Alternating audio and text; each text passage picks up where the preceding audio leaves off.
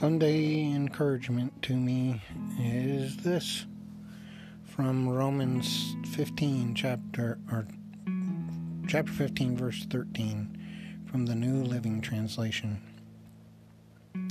I pray that God, the source of hope, will fill you completely with joy and peace because you trust in Him. Then you will overflow with confident hope through the power of the Holy Spirit.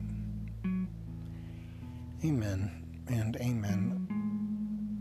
Hope is not in what I see, it's not in how I feel, it is in God alone. He is the source of hope.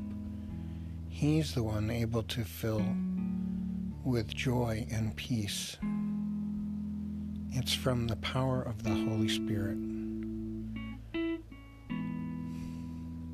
That's a good word for this Sunday when I have felt under the weather and discouraged. Love to my West Coast Wilsies.